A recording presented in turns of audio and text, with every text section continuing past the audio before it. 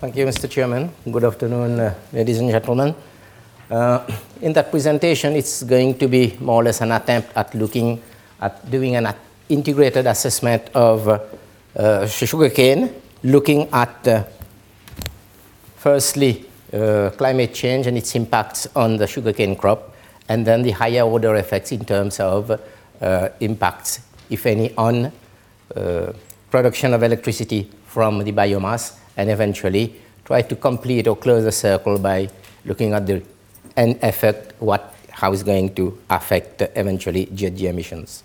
I was happy this morning to see that in some presentations, Mauritius was not forgotten on the world map. So just to start, I want to show you where Mauritius is for those who doesn't know, because it's very often mistaken with Mauritania, which is in Central Africa. So, and in terms of size, topography, and everything, it's so different. But we are part of Africa, and we are going to stay there for years to come. So it's on the eastern coast of Madagascar, it's southeast of the African mainland. So sugarcane in Mauritius, it has been very important for the past 3 centuries, and will probably become even more important in the centuries to come. So out of the 186,500 hectares, sugarcane covers nearly 40% of it. It has a strong bearing on employment, energy production, as we will see later, and inland conservation also. Its contribution to GDP in 2007, only 2.2% you will see, but out of the agricultural sector, that's 46%. But it is one of the good income earner in terms of foreign exchange that eventually serve to develop the other sectors. So you will see here 38%. Some people are already starting abandoning the cane fields because of different reduction in sugar price and also climate change partly. And you will see that other agriculture contributes to only 5%. Now the situation may change drastically with what happened last year in terms of food security, with probably the country trying to go into the cultivation of other crops. Now electricity production, we don't have any other sort of resource, natural resource. The renewables will be costly, as we will see eventually, to develop. So we've probably are the pioneers in using, started with using the biomass, which is a byproduct of the industry, to auto-produce electricity for the sugar production. And eventually it shifted on, and the excess biomass that is not used for the sugar manufacturing, eventually the electricity has been sent to the grid. That started in the 1950s. So presently, the bagasse is contributing to about 16% of the national energy. So you will see here we've got variations, the electricity exported. This is how it is, but with conversions in terms of the production generating plants, by the adoption of more efficient conversion technologies, this is going up. But unfortunately, to run these plants over the 12 months of the year, sugarcane is harvested over about 6 months only. We are co-generating, so we are using coal to produce over the 6 months of the year. But taking into consideration the sort of least cost for the economic development of the country, and also the cost of fuel oil, we probably won't go out of this scenario. But over the years, if we look at that, sugarcane has been used, and a lot of greenhouse gas, we've avoided this from fossil fuel. And as you see, it shuts up.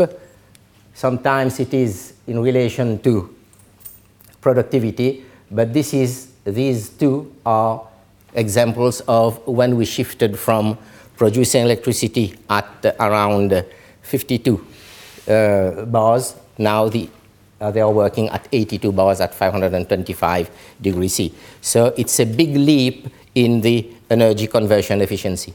Here you can see the variability over the years, and these are droughts. This one was the drought of the century, where it was around 50% reduction over the productivity, and we are regularly visited by cyclones also that can affect the productivity.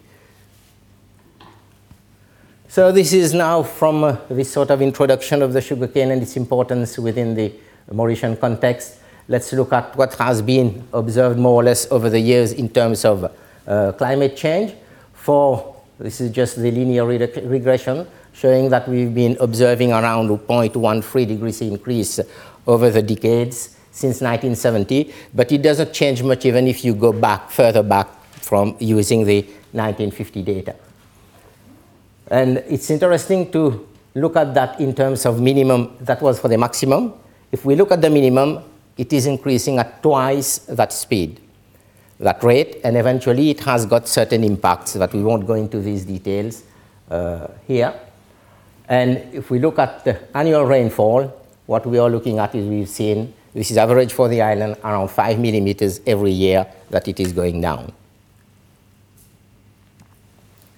So, but just to look over two pentays, 6190 to 712000, we see this, how this is going up. Sugarcane is going to be around these areas. And the annual water requirement is usually around 1,500 millimeters of water. So this is not taking into consideration the rainfall distribution. So if we want to grow sugarcane as rain-fed and get the potential yield, it should be in areas with around 2,000 to 2,500 millimeters of water. And we can see from this here, 2005, this is a really very small area compared to what it is here. So it will bring us to what we will need. And this is one to tell you that even with this area, Mauritius is so small, the climate variability is an important issue. We can see that for one station in the leeward side of the island, over the years, just quite recent, 4 decades data, we went down from nearly 1,600 down to 1,103. And if we don't bring in irrigation in this area, people will go out of production. And we can see that as we go on, the number of years going below 1,600 here was free.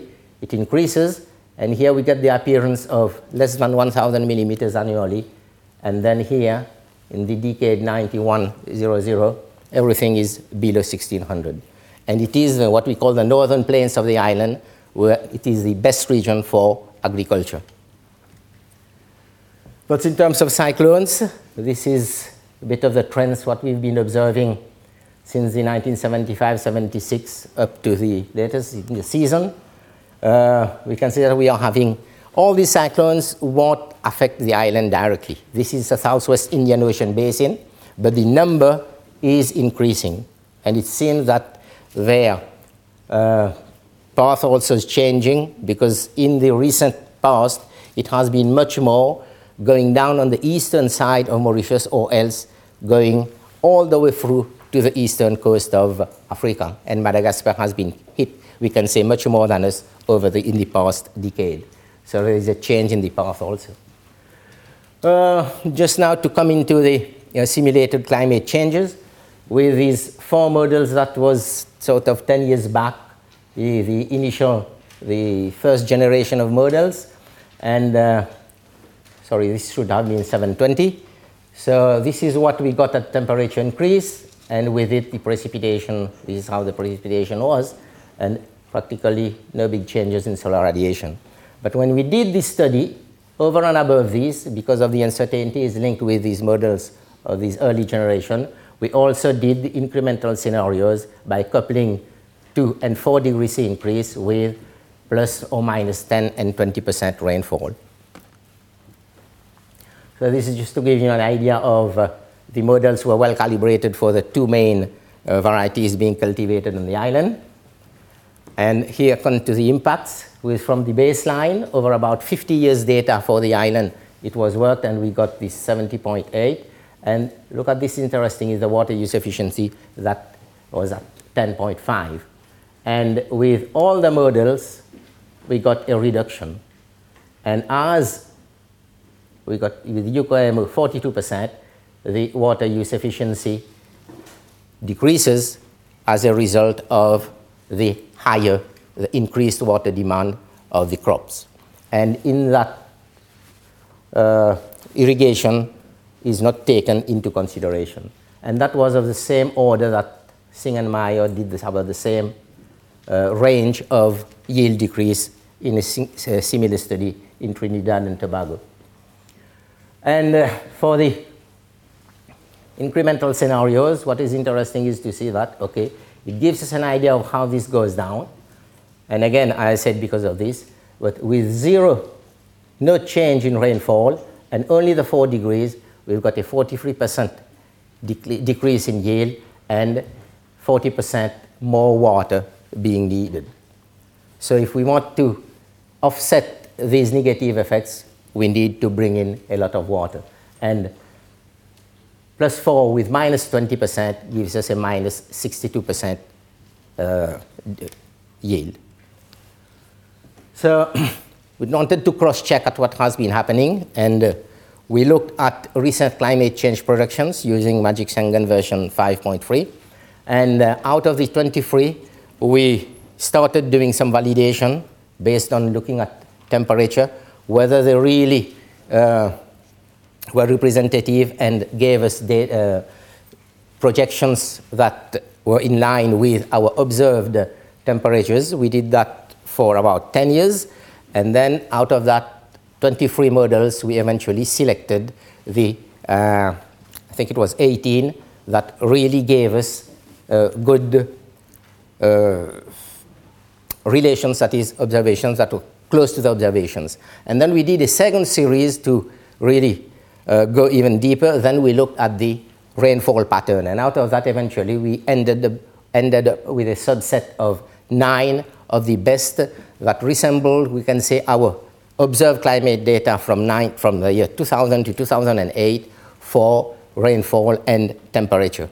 And then from there, we looked at what would be the projections over different time horizons, and we ended up with 3.95 in this here, and it is the A1FI scenario that we used for this study. So we can still say that what we observed previously are still reliable to base ourselves. So we eventually looked at adaptation options, irrigation, alternative varieties, and alternate harvest dates. And I'm going to present the irrigation one only. So if we apply irrigation, we can see that we can raise a baseline. We were at around 70. It goes up to 112. And from 10, this goes down to 7.8. And this is what happens with the others, which means that irrigation can offset the effects of 4 degrees, and even also if you got reductions in rainfall completely. And also for 4 degrees C, but again, we'll need a lot of water. So the thing is water. Now, if the thing is water, so what happens with our water resources? This is abstraction, 23%, that's surface storage. Groundwater, which is almost totally being exploited, we can get around 18% of our needs. And the rivers and streams, I can say, already are being overexploited with 59% because you are affecting the other ecosystems. And in terms of water utilization, put it, agriculture consumes around 67% of that amount of water. And 40% is already being used twice for production of electricity, and then it is being reused again for agriculture or other purposes. So, and when we look at that, our hydrologically, we can harvest around 650 million meter cube of water. Sorry? Yeah, thank you. So now, the GHG emissions. So what I'm calling the best case scenario is that there is no change in the rainfall pattern and only 4-degree increase. We see that this is the amount of biomass that we will produce less. And if we don't produce that amount, we are going to eventually, we can't offset that, and we will have to use, and as I say, it is going to be cold, so we're going to emit that amount. In the worst case scenario, that is 20% of rainfall less with 4 degrees, it is thrice this amount. Now, sugarcane in itself, there is really big expansions going in Africa and Latin America and even Asia. because of its high potential to mitigate climate change. Actually, as it is, from the stalk, we get the juice for raw and special sugars. The fiber, not everywhere in the world, is being used to produce steam for sugar manufacture and eventually excess electricity. The cane tops, leaves, and trash, which constitute another 25% of the amount of bagasse being burned, they are left in the fields. It's uneconomical, actually. Molasses, which is another byproduct, you've got sugar that is not recovered from it. Actually, we produce about 25% is used for producing alcohol, or we can say cane liquor, and 75% is being exported. But this can be converted into alcohol for use in the cars.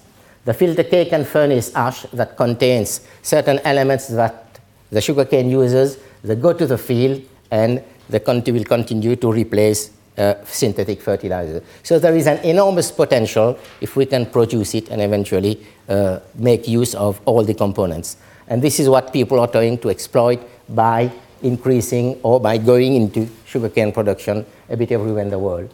So now, can we adapt? This is not in the paper, so I just did it yesterday when arriving here. So sort of estimates of the adaptation costs.